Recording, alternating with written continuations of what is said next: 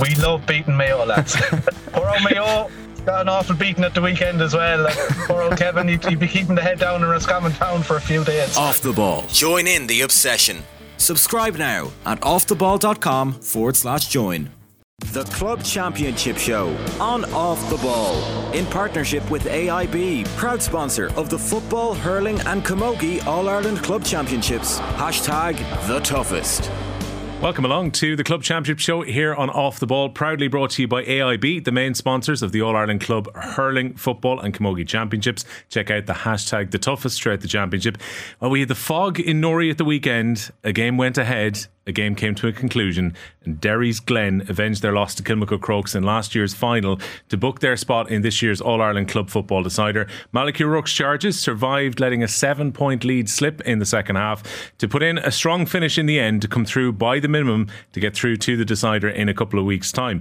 Despite going 20 minutes without a score, St Brigid's of Roscommon also had a late rally in them to defeat Cork's Castlehaven by 4 points at the finish to advance to their first All-Ireland final since they lifted the American Cup back in 2013. We'll hear from both of the winning camps in a few minutes' time, but delighted to say I'm joined on today's show by the Irish Examiner's Maurice Brosnan and OTB's Gaelic Games correspondent Tommy Rooney. Lads, good morning to you. Morning, Will. The first question would be, and Maurice will throw to you first, should that game in Nori have gone ahead at all, or should it have been played to a conclusion? Because watching it on TV, whatever about the reporters who were there at Park Elster watching the game, it was difficult really to see most of it. Yeah, it was impossible. You'd give TJ Carr a lot of credit, wouldn't you, for in the second half they flipped to that behind the goal camera. I've never actually watched a game live unfold from that behind the goal camera, as in you watch it move over back inside. Generally you kind of see it from a kick out and it's kind of stationary position, you see movement, but you could see in the second half whoever was match producing that game kind of realised if we keep using this broad wide shot from the what they call the A angle, people just can't see anything here. So I thought that they deserve credit for that. I don't know, like when I watched the game, I was fully convinced it shouldn't have been played. It felt impossible for us. It surely was the same there. And then I kind of assumed, okay, well, obviously if the game's going ahead, this isn't an issue for players, and if you're on pitch level, and okay, it's a bad TV product, but beyond that, we've a constricted calendar and maybe let them play. But then you hear after management from both sides talking about how difficult they found it to see. You see players talking about the difficulty seeing down the other end, and you think this is a bit much, isn't it? So I thought for 40 minutes it was adequate, maybe is the word, and then afterwards it seemed to tend to kind of farcical circumstances. So I think when you weigh all that up, it probably shouldn't have been played. Yeah, Tommy, I was listening to Peter Canavan on the way back on the road, Will, and Canavan was adamant. I had to pull over about 10 minutes to go and watch the end of the game, but Canavan was adamant on radio that this game was going to be called off while Glen were building up that 7-point lead. And like I was sitting there, I was like, no, can't be, as you're driving back home from Brigid's Castlehaven. And then when you switch it on, again, as Maurice said, that switching to the TV camera, yes, that's great, but like when Shane Walsh plays that remarkable pass, you have no idea what's happening. You don't know what's going on. Like, you don't know who's caught it or who's buried it. No, like it was absolutely madness. But I think as a player, I know people were talking afterwards how difficult it was. You know, you had two boys saying that they couldn't see the ball at one stage, you know, up the field. I think as players, when you're that hyped up for a match, I think if there's a chance you play it, you want to play it. You want to get it done. You want to get it over with. And I don't think anyone would have wanted it called off in the middle of it last night. I think if Conor Lane could see both goalposts during the game, he could proceed with it. That was the kind of the barometer that he had set. So if Lane could see it, I don't know. That's fair game, I think. Yeah, and like Maurice, as you said, the calendar doesn't help in all this. So you had a Walsh Cup game between Offaly and Galway, which after 55 minutes the referee said, look, this is a pre-season game, we're not able to see properly for the safety of players, I'm going to call it off, no one's going to complain too much. The reality is St Brigid's had already completed their game against Castlehaven. There's only a couple of weeks till the final. There probably wasn't the wiggle room if they had to come back and play that, say, next Saturday. Yeah, that Galway game was I don't know if you watched that back, Will. It was completely farcical. It looked like a screen full of smoke. You weren't seeing absolutely anything there. But the calendar is definitely a factor. And then there's also, like, I think you have to be conscious of the constrictions that are placed here in multiple different spectrums. I know there was a lot of talk about the venue for this game. I could see the logic in fixing it for Croke Park. I know I'm in the minority on that, but just given the fact that you've got the floodlights, the underground heating, you would guarantee people be able to see the game, firstly. But the constrictions there is that, cast your mind back to this time last year, and Croke Park was in rag order. The pitch was very evidently wearing the brunt of playing too many games. So they decided that they're going to use it less frequently. And as a consequence of that, you go to club venues, which is great, and I absolutely love that. But inevitable byproduct of that is playing club in or smaller provincial venues during January is that you're going to run into difficulties, whether that be in terms of the surface or whether that be in terms of the weather. That's just inevitable. So I think that's a real kind of a hamstrung element for everybody here. And I also think there's been a lot of kind of talk subsequently about what exactly are the barometers for playing a game. Tommy mentioned seeing the 2 posts. The GA spokesperson said during the week, speaking to the Irish Times, that it's not necessarily anything specific like that they're not drilling down and picking one thing. It's just generally him making a call on the day. Is this safe? Can both teams this be played? He doesn't need to contact anybody. It's the determination of a referee. And if you weigh that all up and you think, okay, he's in a very difficult position, both these teams are in a very difficult position, the GA are in a difficult position in terms of where they can play this game. It's just an unfortunate thing. Like, it's not. I don't think you can. This isn't something where you can put the finger at anybody. It's just unfortunate. These are the cards we were dealt. I think we just need a repeat next year, do we? Kilmacud Crokes, another All Ireland semi-final or final. We'll take it. Oh, definitely. I'd like to be able to see a little bit more of it this time from home on Sunday. But like, aside from that, it's also an important point that Colm Keys made it in his report afterwards in the Indo, which is that, like, realistically, abandonment had to be on the card, Tommy, with the way that the fog got worse in the second half. But as you already mentioned, when it gets to a position whereby Glen were well ahead after half-time when the fog started to get worse and worse, you'd probably have to consult with both sets of management, and that would have been an interesting conversation for the referee at the point the game was at. Yeah, but then our Glen put hands up in the 61st minute and saying, call it off. Draw a game. Let's call it here. Like when Kilmacud Crokes get the run of them, it's such a difficult decision, impossible. God, if Conor Lane had made that decision, it would have gone down in infamy. Either way, it would have been somebody complaining or somebody giving out. I think actually Lane made the right call, and I think he went with it, and nobody was hurt. Sure, it was hard to see, but game went on. I think for the best part, the players could see what was happening in front of them if maybe been restricted a little bit, but. Maybe there was no orange ball there, Tommy, but I can't understand why the orange ball that was used in the dome wasn't used in these circumstances. Surely this is the perfect time to get the orange ball out. It was not sort of an anomaly, kind of a first time we've kind of seen the orange ball. I know the yellow slurs become a bit more frequently used these days, but Morris might know a bit more about it. The orange ball, is that something we might see over the next little while? So this is kind of as part of the dome with when John Prenty came up with the idea, they had a couple of different things, a couple of issues that would have come within the circumstances there, because it's such an unusual thing that everything comes with this. So originally they actually had a yellow ball that they would use in there. The orange ball made its debut this year. That it's just a very clear differentiator between the roof and the ball. I think it's I think it's a great idea. Like, it's as long as there's no obviously. The yellow sitter was such a controversial thing for some unbeknownst reason. So as long as there's no actual quality impact, I wouldn't see why that's not a very easy fix that we could see. If not this year, then very, very soon. Yeah, not sure Patrick Horgan has an issue with a coloured Gaelic football as much as he would about a yellow sliotar, but sure, I'm sure we'll see over the next while. Going back to the game itself, lads, like, this really comes to life in the final quarter of the game, because Robbie Brennan said afterwards, Morris, that realistically Kilmacud Crokes weren't in it for most of the game, and he felt like they only played for about 11 minutes. They reel off 1-4 to no reply at one stage, and even right towards the end of the game, Kilmacud Crokes could well have taken that to extra time. So, like, even though the defending champions didn't play well for the vast majority of the game, they were still right in it at the end. Yeah, I thought the change in this game came to two subs that came on, Hugh Kenny, Cian O'Connor. Cian O'Connor especially just brought. It's not as much. You could point to maybe elements of his impact that weren't necessarily perfect. Like, he had a wide on the right hand side there at one stage, and he forced a great free. Remember when he was hunting down McCall Kim McFall down the sideline, just absolutely down after him, and but Parliament actually pulled that free short. But it was exactly that attitude that I think they were sorely lacking. He just went to punt this game down. It was really kind of, I'm not going to be beaten here. From the moment he comes on and wins that first ball, kicks a great point down the left hand side. I think he creates the Paul Mannion point. I don't say that because I can't remember. I genuinely couldn't see who gave that ball to Paul Mannion on TV, but I'm pretty sure it was Cian O'Connor coming down that line. And that, like Glen were rattled. There's no other way of saying that. They couldn't get out of their own 45. They in the first half, even when kick passes weren't coming on, weren't necessarily sticking, they kept with it. They stuck with it. And at that stage in the second half, you're thinking, okay, maybe now it's time to change, but they're just so wedded to the way they want to play. But yeah, they were really penned in for that stretch. And actually, well, in some ways it's really encouraging from a Gaelic football perspective. The thing that ultimately was such a decisive factor was the fact that they drive down the fields, they win a free, they go one up. No, we can talk about that if you want. I didn't think that was a free. Like I thought Cian O'Connor was very harshly penalised there, but they go a point up. And this is it. We've seen this a lot over the last couple of years, is what do you do? You go point up, and what do you do? So we've seen a lot of teams decide to drop back to their 45, to concede the entire kick out, drop back, let a team come back to them.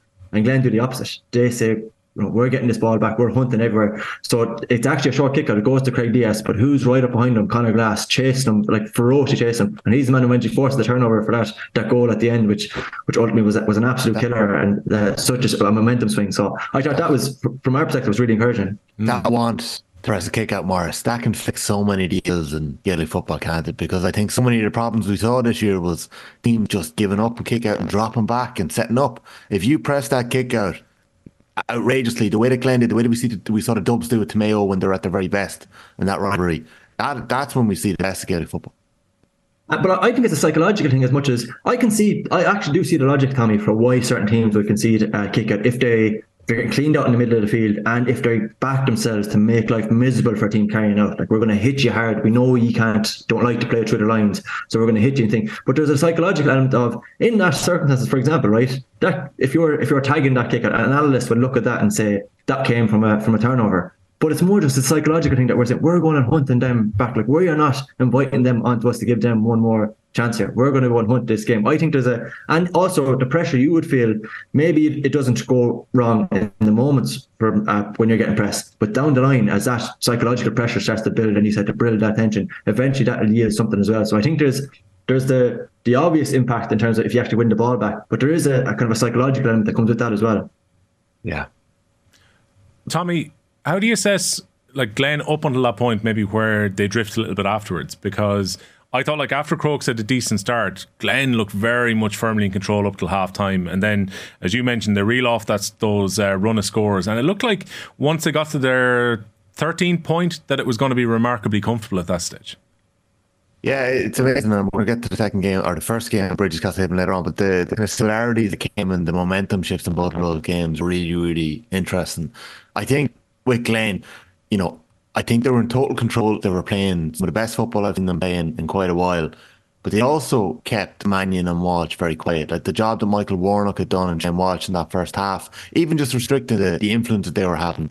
I think it took Paul Mannion quite a while to get a shot off in that game. It was probably 40 minutes and 35 minutes before he got a shot off at all. So, while Crokes said their best players were being kept quiet, the likes of Glass and McFall and these lads were just running the show. And I think when Glen were in that sort of form, like the game just isn't over when you've got Walsh and Mannion on the other side. Look how quickly Shane Walsh changed that game. Like a little bit of magic, forcing it a little bit, and it's just unbelievable how momentum can shift in Gaelic football so quickly. But I guess we'll come back to it later. Can you take advantage of it when you were on top, when you get that purple patch? Castlehaven had the underside of the crossbar. When Rory Maguire smashed it when we were 2 points down. Crokes, I'll be honest, if Conor Glass doesn't poach that ball away and set up in Doherty, I feel like Crokes were going to steal that game in injury time, and it would have been a massive win for them. It's that bit of quality that Walsh brings as well, Morris. Like the ball that he plays in for the goal, the way that he was trying to make things happen when Crokes were going for other goals towards the end of the game as well. Like, he can have quiet patches in the game, but when he comes to life and shows that extra bit of quality, he's an incredible player. And as well as that quality, I think it's the unpredictability that makes it just a nightmare to stop. Like, especially when he's breaking down that right sideline, I think a lot of people are thinking, he's going for the score here himself, that he actually wants it, and instead he just squares an absolutely exceptional pass back. And he does that a lot. Like, he can actually, when he used to play in the 45, maybe a lot more earlier in his career, and he would create a huge amount. He just has that. And he kind of is nearly craft something out of nothing type of thing. And the fact he plays heads up, he was spoken about this since he was a child. The fact that he would have, he was kicking the ball every single way when he's younger.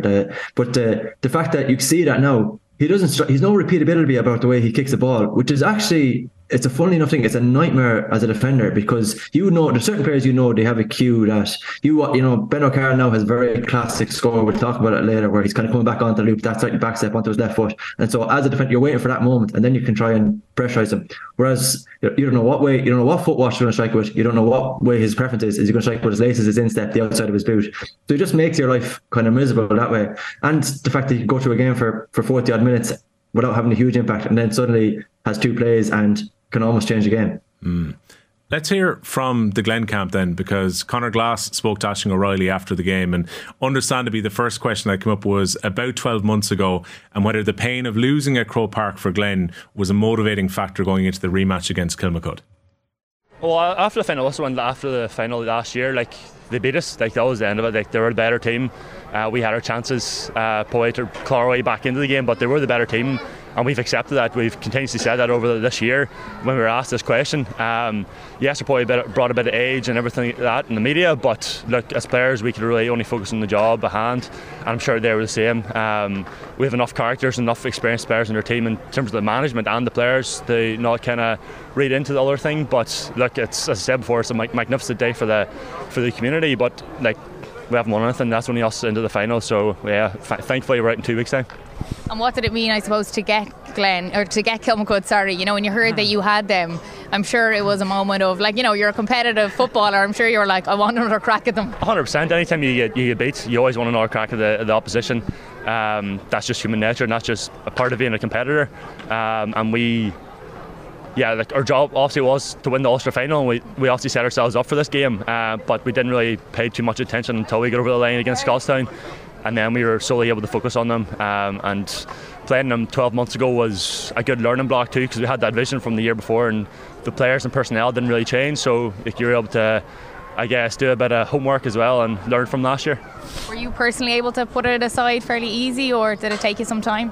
What was that, sorry? Were you able personally to put it to one side, the All-Ireland final last year, easy enough, or did it take some time? Absolutely took some time. I was depressed for I don't know how long, and that just shows that I care. I'm sure the rest of the players are the exact same.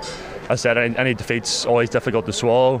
All-Ireland final, the hardest to swallow, but it shows the character that this club has, shows the determination, the competitiveness, to come back after such a hard year last year and put ourselves in a position to do so again.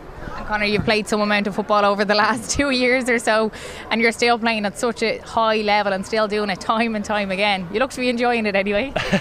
Look, I'd rather be playing football than doing a pre-season, to be honest. I'm sure Dave Clifford would be the same. He said that as well last year, in terms of I'd rather be playing matches. It's the best way to kind of gain your fitness. Thankfully I've stayed injury free, and that's a testament to, I guess, the strength and conditioning, the management around me, and my girlfriend as well. She probably, because I'm out of the house a lot, so it's sure, I guess, her commitment to accept that as well. So there's a lot of moving parts to it. And for Malachy O'Rourke, what will this mean to him now? I know his name was mentioned at the start with the Derry job, and in the end, look, he didn't take it, and he wanted to stick with Glen. He had a job to do there. What will it mean to him? Yeah, Malachy, I chatted to him briefly about it when the Derry job was about, and he said that he was solely focused on Glen. And after he said that, I knew good things were going to happen, whether it be this year or in the following years, the years to come. When you have a group of players following a couple of men that determined to get the best out of you, it's a special place to be. Luckily I've been with 2 teams that are in Derry and Glen that have had that sort of culture within the team. So yes, I'm just very fortunate to be a part of 2 great setups. Well, you're back in an All-Ireland final. You have St. Brigid's of Roscommon. You'd be looking forward to that one. Yeah, they're a magnificent team. I watched them against Corofin. They're a serious outfit. In terms of Roscommon, the boys had good players, and none better than the county this year. I think it's Ben O'Carroll, corner forward, serious player, and Brian Sack, full back, and as Eddie Noel in midfield. Their team's stacked. They're in an All-Ireland final for a reason. They're serious competitors, and look, we're looking forward to going hammer and tongue in 2 weeks' time against them. And no doubt all your support will be back up to Croke Park on the 21st of January. Absolutely, no, it's going to be special now. As I said before, coming down to one location, and no better place to do that than the headquarters. Our club hasn't had this history before. we barely played in Celtic Park and Clonus and that sort of thing, and Armagh, never mind Crook Park. So look, we're going to enjoy this occasion, but as players we have a job to do, and we're going to look forward to it. There you go, Tommy Rooney. Conor Glass, a man who's barely had a break in the last 3 years between league finals, runs to All-Ireland semi-finals, now back-to-back All-Ireland club finals. And in the 63rd minute, he's still breaking himself to get up and push up on a kick-out to force the turnover for the goal. Yeah, but Glass is something else, isn't he? He's unbelievable. And I think the run that he's been on, Sean Kelly has been on similar enough kind of runs over the last couple of years. He's been struggling with injuries. David Clifford, remarkably, has kept the body going as well for the most part over the last 2 years. He's had a couple of nicks, but Glass has just been a freak nature. I don't know, Morris, is that the AFL conditioning from the couple of years he had beyond? It's funny, I was thinking about this earlier. So I landed in Australia in 2020, January 2020. I was on the plane flying into Sydney. I could see the bushfires in Sydney at the time, and I thought, okay, thank God I missed that.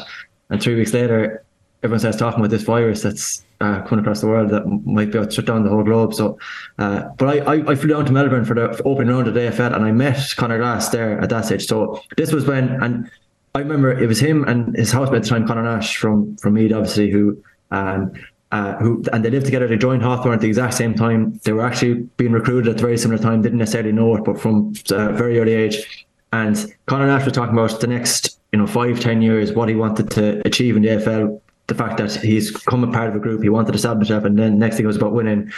Conor Glass was talking about getting a crew from Mahara out there. What had Christy Mackay done when he was over in Sydney and brought back to Derry? How desperate he was to get back and play for his county. It was very obvious to me at that stage. There's two different.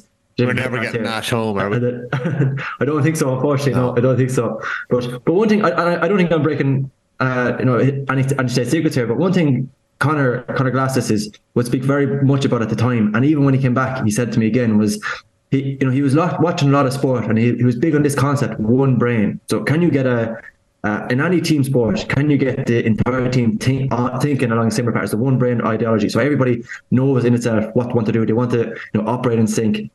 It's a very kind of standard idea, but how do you cultivate an environment where you get everybody thinking along one brain?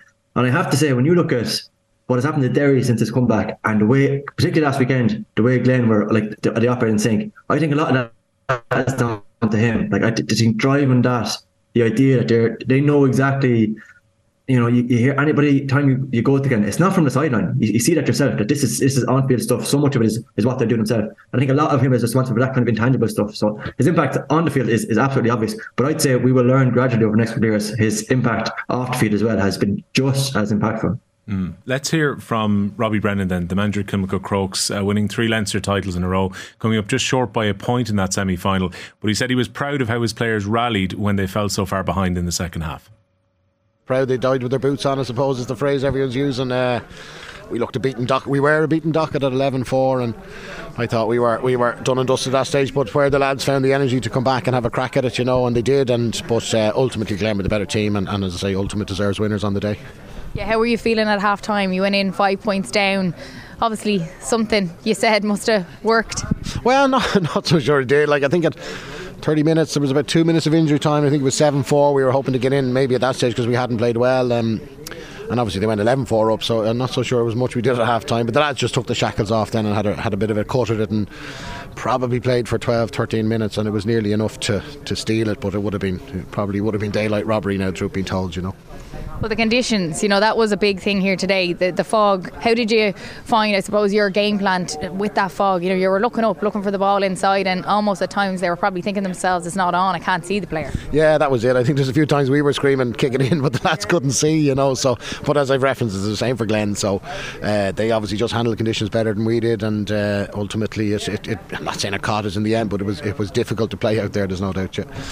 Have you spoke to the players yet? Yeah, we had a quick chat up there. As I say, extremely proud of what they've done. It's the last game they've lost was that last kick of the game to Kilcoo, so it's been a good run over the last whatever number of years. I think they've won 4 Dublins in 6 years and 3 Leinsters and an All-Ireland, so they deserved a bit of success to look back, but they're a hungry bunch. I'd say they'll be back chomping at the bit March, April, May, ready to go again, and that's a good sign of a good group of players. And for you as well, to be managing this team and to be winning what you're winning and doing everything you have done with this group, it's been incredible. I'm sure you you're enjoying it all? I've loved it. It's been on there 6 years now. As I say, it's a long stint, and we'll sit back and see what the plan of attack is. I don't know what the club want to do or what the lads want to do. I'll be guided by them really, and if they want me to stay, I'll stay, and if they want me to go, I'll go. But as I say, ultimately, when it's your own club, you can't be just proud of what the lads did. It'll be a long road back now, but we'll stop somewhere and we'll have a couple of pints and try and lick our wounds. Yeah, that's it. You have to sort of look at everything you have achieved, like, winning 3 Leinsters in a row. That's never been done before. Obviously, the reigning All-Ireland champions. And even today here at Park Ezra, seeing the amount of people that have come out and to see a club game in this light, I think is just been unbelievable to see. Yeah, no, it's huge. And you'd imagine between the two clubs now with Glen and Crokes, there'll hopefully be a history going forward. We'd have a lot of respect for them. And as I think they're a fantastic club, carried themselves so well with all the shenanigans going on at the end of last year, and you never heard anything come from them themselves, so nothing but respect from us, and as I say, we wish them very well now in the final. Yeah, there was a lot of shenanigans. Were you able to put that aside in the build-up, or did it play into the build-up to get you motivated? And not that you need to be motivated, but did it add to the spice of it all? No, I don't think so, and I said everyone, I doubt it did for Glen either. It's on the day. It's last year's a long time away, or a long time ago, so no, it's about the process and just getting the usual, about the process and getting through it. But they just, Glen executed their plan better than we did today, and more credit to them. Morris, before we move on to the second game, is there a possibility those of us in the media and those who are looking for a narrative coming out of last year and into this game, that maybe we overplayed the importance of everything that happened after the final? Because both Kilmacud, Crokes and Glen, in every question they've been asked before and after, have played down all that drama after the final last year. Or is that just something that managers are naturally going to say? The latter, I think.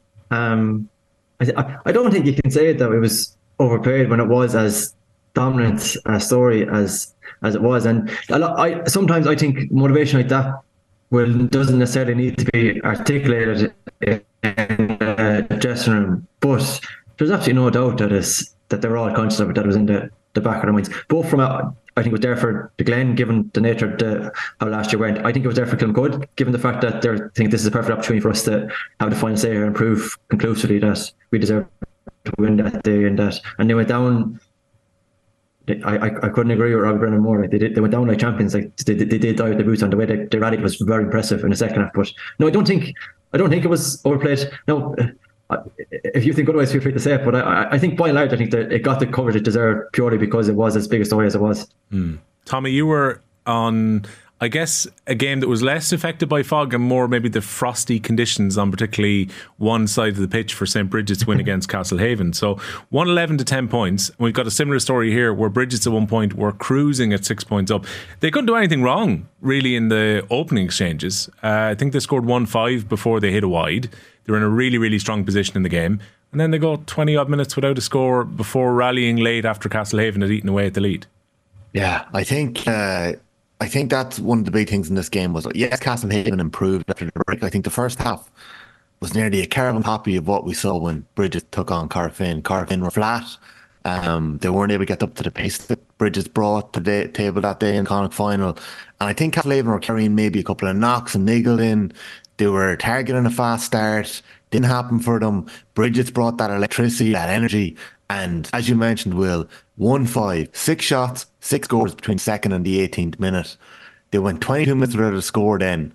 And in that time, they hit 6 wides at the start of the second half. Their composure deserted them. And I'd imagine when they're watching this game back this week, I don't know if they'll be hammering fellas about it, but there were certainly shots that probably shouldn't have been taken. There was a moment when Paul McGrath broke through and he had 3 options in front of him, and he blazed one wide. He could have slipped one, Carroll dropped one short. There was just a couple of wides that probably were rushed and forced a little bit in the key moments. And within that, they allowed Castlehaven, a team that have done this time and time again this year, they allowed Castlehaven up a bit of momentum, get a little bit of energy going behind their own game, started reeling off scores. They're a team that are able to create goals. We saw Brian Hurley snap past into Jack Callahan at first half, and he rattled the crossbar. And then on the far end, Hurley slips and Rory Maguire. And Maguire, God, he gave it well. He gave it everything he had. The funny thing is, if he actually hit the ball a little worse, if he actually scuffed a little bit, that ball probably ends up in the back of the net. And Castlehaven, I would, from seeing them up close this year a couple of times, Castlehaven probably hold on from there. But Brigid's huge credit to them.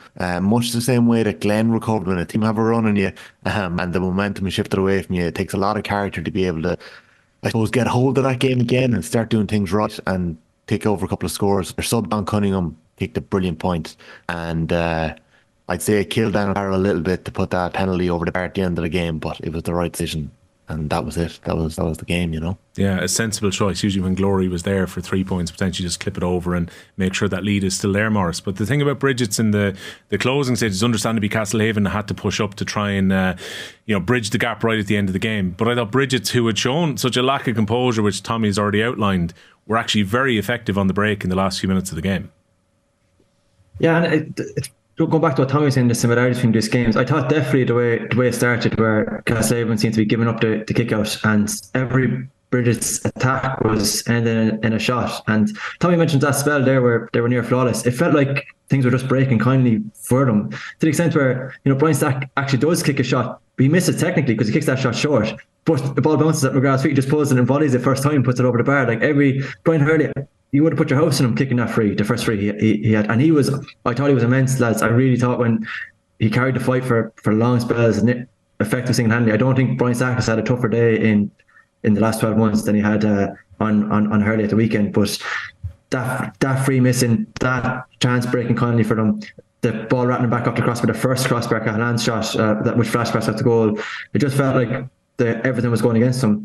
And at halftime, I think I even said it to Tommy when we were there, that this isn't sustainable for Castlehaven. You can't keep letting every single shot end every single attack end in a shot, because Brigid aren't missing.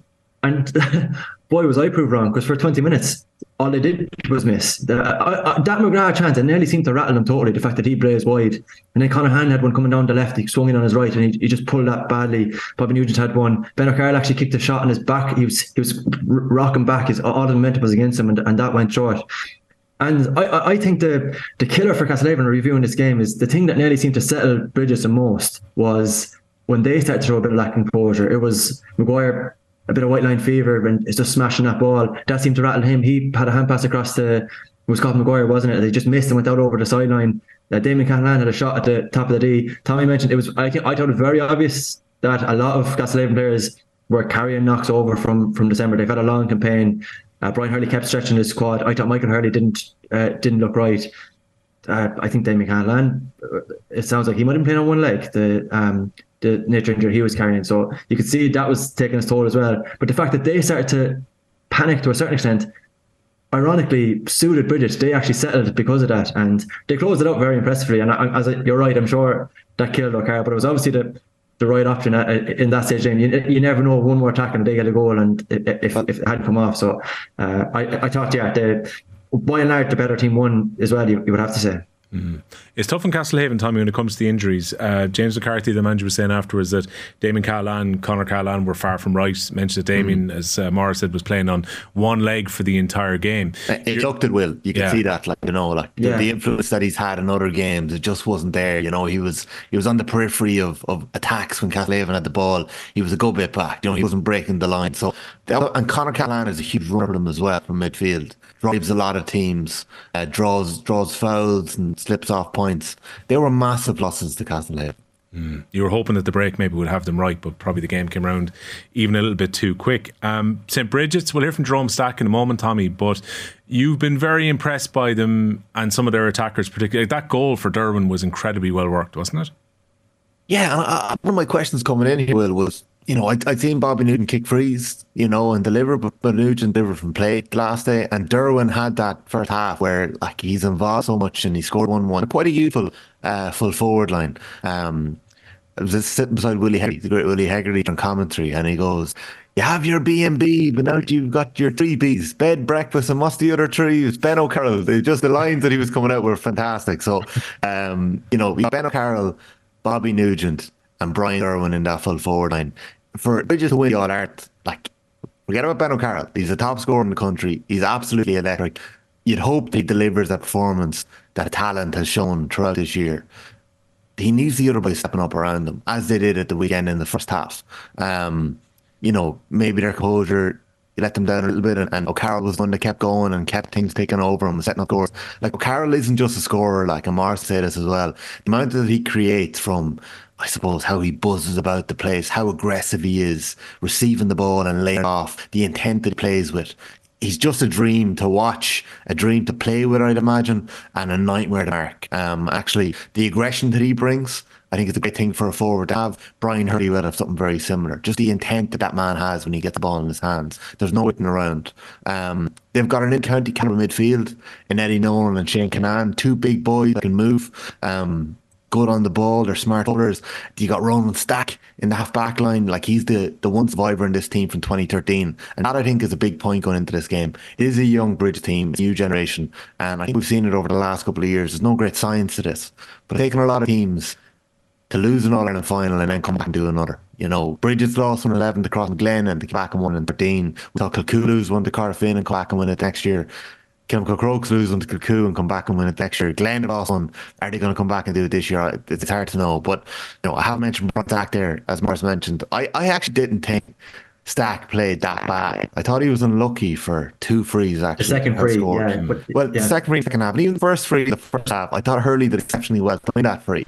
But, look, I've seen Brian Hurley do this players all year long, where, you know, maybe he hasn't had a great in the county final against Nemo Rangers. Brian Hurley did not have a great game. His shots weren't coming off. When the game went down to the crunch, Hurley said it himself after the game. He knew his shooting wasn't happening. What did he do? He won 2 cheap marks and he slotted them over the bar. He's such a smart, intelligent footballer. I actually, back afterwards, I think all the press kind of grabbed him at one stage for a few minutes. I was chatting to him and he certainly felt like he had a great game. Which is a rarity for him. I didn't think he had that bad a game, but Hurley is just that good. Sometimes there's not much you do. It felt like that. But yeah, I think Brigid, I think there's a good team there. I think, you know, Conor Glass obviously mentioned, he reeled it off like him, Gavin, the best players in every position from Brigid's. Very impressive from Glass, moments after beating Kilmacud Crokes. But like, I do think that there's a really good stock here in St. Brigid's. Let's hear from Jerome Stack then. You know, manager with massive experience, having worked in Kerry and Clare with the Laois footballers, different since, was with Port Laois, was with Castlehaven back in 2018 before he's managing Port Laois as well. This is what he had to say to Tommy when asked about the bit of grit and maybe adversity that Brigid's have had to overcome on their run now to an All-Ireland final. When players have been through it, like we've been through games against Boyle, we've been through games against Pierce's, even Mohill, where it's been very tight at the end, and we've had periods where the other team just get a run, and thanks be to God, I think we've learned from them. We're far from perfect on it, but I'm not afraid of a battle. If this team goes into a battle, I think you learn an awful lot about players in a battle, and I think we've had some of those this year, and I wouldn't underestimate the value of those when you go into tight games, when things aren't going perfectly for you. They won't go perfect the whole time, and I think that we've learned. I'm not saying we've got that right yet, but we've definitely learned something on it. And it's a credit to your team that you've had different players standing up at different times in each of those tough games as well, which is a big thing. You had a brilliant start, like the 3 full forward line, they had each scored from play inside the first 7 minutes. You know, Dermot and Nugent were very good today. Ben O'Carroll, though, he's hard to handle, Jerome. Do you know, like, he must be a dream to coach. Oh, he is. Well, look, Ben, like I've said this before, Ben he's a special player, and he, you know, like, he does a huge. Like, while he plays most of his time up front, you know, and other fellas have to do a shift back further to the pitch, he'll do that shift for you, but he runs up front. He makes so many of them. I'd say if you put a GPS on Ben, he's probably up close to the fellas that would be in the middle third, because he's making so many runs, even ones when he doesn't get on the ball. So, like, he does a huge amount for the team, but he's a special player. But look, there's more to it than that. Like, when the ball is played around, Bobby Nugent, Kieran Sugru, Paul McGrath, all these lads are all players that know how to play football and are intelligent and good on the ball. They were all very good in the first half in different ways. Obviously, second half, we'll have to look at that and try and ensure we prolong that period next time. I'll let you go now in a minute because you'll want to get an eye on the Glen Kilmacud Crokes game, which is taking place in Uri very, very shortly. You've coached around the country, Jerome, in many places in Munster. Was Castlehaven a spot you've been before? You would have been involved with the club back in 18, I think?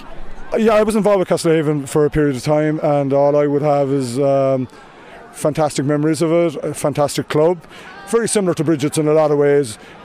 Same sort of ethos, same sort of people behind the club.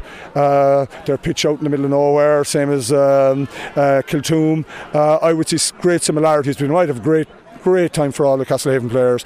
And if that result could have gone a different way when Rory Maguire hit the crossbar, and if they had won, I'd be above there supporting them in the final, and they'd be due that for me because they treated me very, very well. I'd have just great time for them. There you go, Jerome Stack in conversation with Tommy after the game at Semple Stadium at the weekend.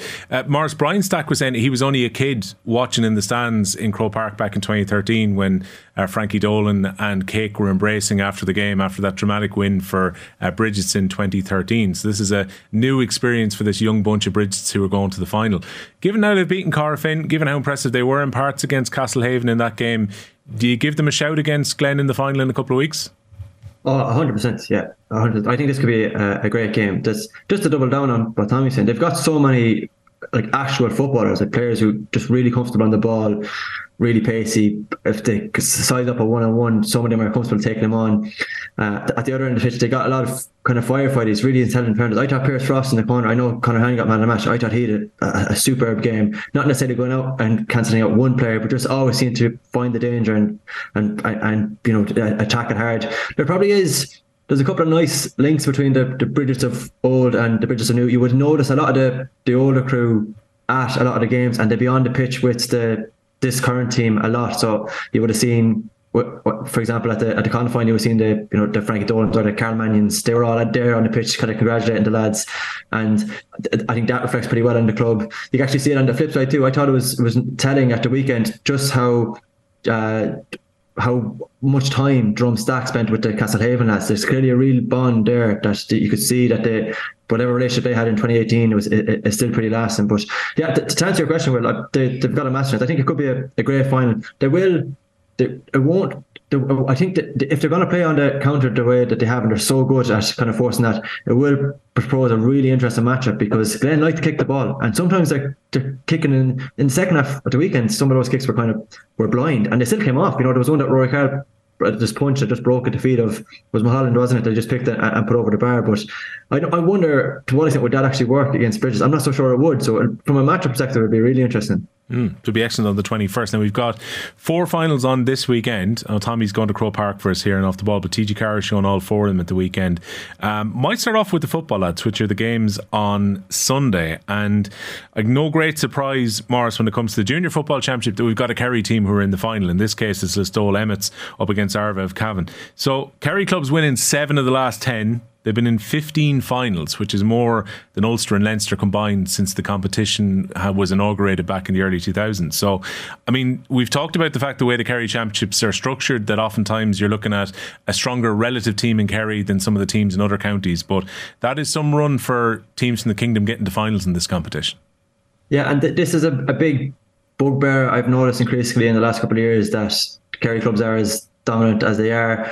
On the flip side, it's kind of a bugbear for a lot of, I know Kerry football people would take issue with the fact that their championship is ferocious. You can probably, you've got a club championship, especially, you wouldn't be able to pick at it. And you look at other club championships around the county, and would they actually be better served by having, from a neutral perspective, by having a kind of a more cutthroat element? So you've got a situation where you've got like the 25th team in Kerry. I also think it's slightly underappreciated that there's only 8 senior clubs, but there is 16 intermediate clubs, and the Listowel came from the junior. So it's not like it's diminished all the way down. You're talking about the 25th-ish team against maybe the 34th or 33rd-ish team from elsewhere. So it's not a massive gap in that way. But just from the Listowel perspective, I think they've had a really good year. Like, they got Mark O'Shea involved as a coach. He would have had big family connections in the club. I think Tomas was actually born in Listowel, I'm pretty sure. Lads of Hitler. And then, right, okay, yeah. So they would be very tied to the club. Marcus come in. They've got some excellent players, like really excellent. So free takers. You look at Healy at the weekend, and he's a bit near flawless. So I think they're in a good place. This is a right good. I think that game could be brilliant. Like, the 2 clubs that would have been, Kerry clubs will always be earmarked from early on in this competition. But it just so happens that they're up against a team who there was a lot of talk about very early in the competition as well. So it's pitting together to. We could have maybe predicted this one coming from a long way out. Will. That's the half-1 game. So the game that gets underway at half-3 is the intermediate final. We had the semi-finals just the weekend gone by.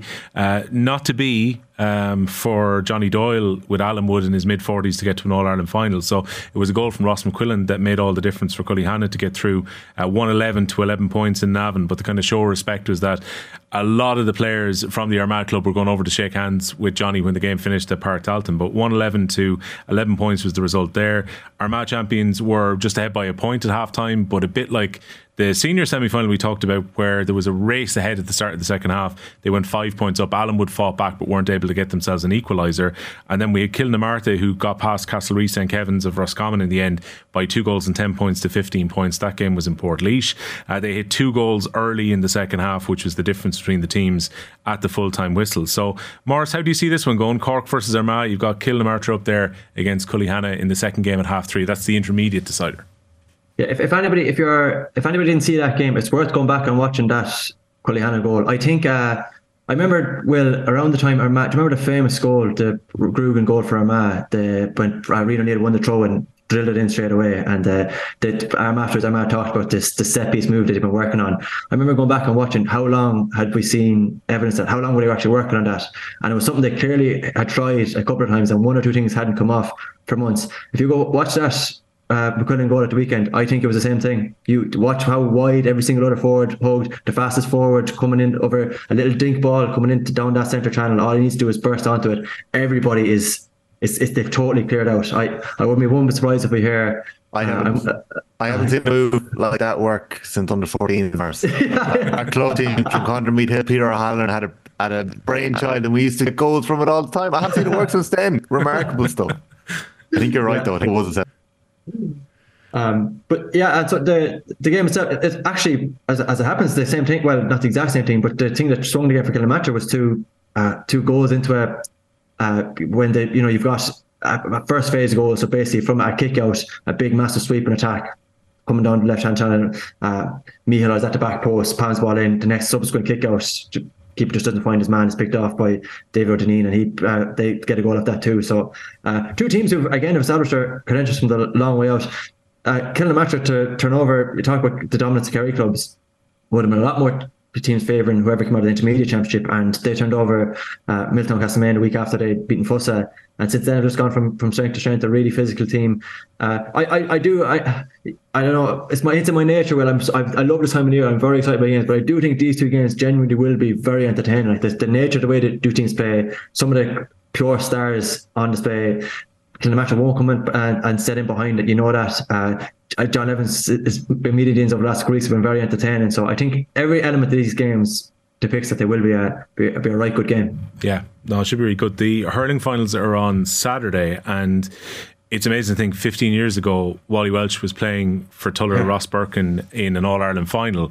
They lost out that day, but they're back again against Cork opposition. It was Dripsy of Cork back then. They're up against St Catherine's of Cork this time round, and I was chatting to him after the beat Cole Shanahoe in the Leinster Championship. I bumped into Wally in Kilkenny that day, and they were getting ready for a Leinster final. They've been very impressive and very free scoring in their run to the final. So again, here he is, 17 years of age, back in 2009, one of only 2 players still playing for Ross Birkin who got through to this final. Pat Hartley started at centre half back then, so it's going to be interesting. I mean, it's very tough for any player to miss out, but I was kind of doing some reading ahead of this game, Maurice, and Daniel Mangan, who'll be the captain of St Catherine's, unfortunately has a cruciate ligament injury, so he's kind of written the speech and he's ready to be there as part of the day for his team, but unfortunately he's going to have to watch on. That's a cruel thing when your club gets to Croke Park. Yeah, I did the St Catherine's semi-final for our paper, and the band they bring to games is class. Like they'll be, and in fact you got 2 neighbouring clubs in a final this weekend. I think that really be one knocking on the other. So you would generally, maybe one part of the downside of double header as well sometimes is maybe that you do notice, especially at club games, there's a real clear out after one game. That won't happen, definitely not from a Cork perspective this weekend. And then I suppose just building on that, they're a team who've been very well coached, obviously got a lot of experience in that management ticket. You see that there's evidence that in the games, maybe the way they close out games, I think is really telling to see that in lower grades. So you want to talk about dominance too. Like, I mean, whatever about Kerry clubs, Cork and Kilkenny clubs are really starting to come to the fore in the lower grades here. So there's kind of there's an ongoing rivalry in that regard as well. Junior final is 5 o'clock. The intermediate final is going to be at 7, which again, as Morris mentioned, you've got Castlehaven not too far away from St. Catherine's up against Thomastown of Kilkenny. That's a 7 o'clock start. Some interesting players for Castlehaven. You've got Niall O'Leary currently with Cork. You've got former Cork player in Colm Spillane, so they've got that bit of Croke Park experience with them coming into the game. Very impressive the way they fought back in the Munster semi-final. They beat Crotto O'Neill's of Kerry after being 9 points down, brought the game to extra time and won in extra time. And then you look at Thomastown, who are coming into this on the back of a lot of hurt in recent years. So they got to the Kilkenny finals in 1920 and 22, lost out by a couple of points and a point in all of those finals, get over the line in 2023, so they'll go back to senior in Kilkenny for next season. And they have got a little bit of history and some players still around. When they won 11 years ago, they won the junior championship. So again, that on the face of it looks like a very interesting final, Morris. Yeah, it does. And there's two things. I think just to go back to something you said there earlier, I'm sure Tommy will have said this, I don't think you can underestimate the influence of someone like Colm Spillane or an established inter-county pro when you get out of your county. Because even really storied clubs, I know Gary Sice was talking about this recently with Carfin. Them getting out of Galway was a totally new phenomenon for the vast majority of their dressing room. Like there's lads who've never, both in terms of the calibre player you come up against, but also the experience of going up against county champions, the kind of the merry band of supporters that's coming behind you and dealing with all of that. And I think a guy like that, this is the intangible stuff. Well, this is the thing we're all trying to bottle, but I think a guy like that would just be invaluable to have. And Niall O'Reilly is going from strength to strength. He's probably, you look from a Cork defence perspective, he's could become a really kind of target option, a really efficient man marker for them too. So there's a big stand to that. And then on the flip side, you've got, especially from a Kilkenny perspective, where it's all about trying to get back into a cutthroat senior division. And now you've got this added allure. So that was your main priority for so long, but now you've got this added allure of coming into that off the wave of what is potentially an All-Ireland. Can you imagine hopping into a senior championship next year on the back of that? Like the momentum that would give you, what that would do for a club, not just celebrations on a Monday and a Tuesday, but for the next 12 months it would be invaluable. Yeah, makes going back to the gym for pre-season that bit easier. Tommy, give us an insight in that before we finish, of having someone around who's maybe been there, done that at the top level. I mean, with Cratloe, you've had some inter-county players with you this season. What difference do they make to you? Of course it makes an absolutely monumental difference. Like, and even some of the Cratloe boys, like we had 6 or 7 fellas that had gone on Munster runs before. Like there was that Cratloe team that ran Dr. Oaks to just a point back in 2013. Like that, it's invaluable. Like it settles lads around you. We would have had, I would say, in a lot of ways, quite an older team this year in Cratloe lads coming towards their late 20s and 30s. And even at that age, you're going to still have nerves when you're coming into something slightly different. But you've like Pat Collins or Colin McInerney or Conor Ryan coming in, and they're just setting the tone, whether it be in training and making sure that the intensity is the same as it always was, or settling lads, stopping boys, getting excited. I think Morris nailed it there. Like those things make a massive difference when it gets to kind of the newer thing. And I think Brigid's would have possibly seen it this weekend. It was the first time that Brigid played a game outside of Roscommon on their run this year. I was playing in Semple this weekend, coming through the challenge that Castlehaven put up against them in the second half. I think that puts them in an unbelievable place going into the All-Ireland final against Glen. I know we'll probably come back to that in the following week after we get these 4 All-Ireland finals out of the way. But like, I think they're going to be serious entertainment in Croke Park this weekend and the following weekend as well. I think everyone's going into that game thinking they have a chance. Well, look, it's All-Ireland season. Our coverage of the Club Championship here and Off the Ball with AIB, the main sponsors of the All-Ireland Club Hurling, Football and Camogie Championships. We look forward to Tommy's updates here and Off the Ball across the weekend. Lads, thanks a million for joining us on the Club Championship show. Thanks, Will. Thanks, Morris. The Club Championship Show on Off the Ball, in partnership with AIB, proud sponsor of the Football, Hurling and Camogie All-Ireland Club Championships. #TheToughest.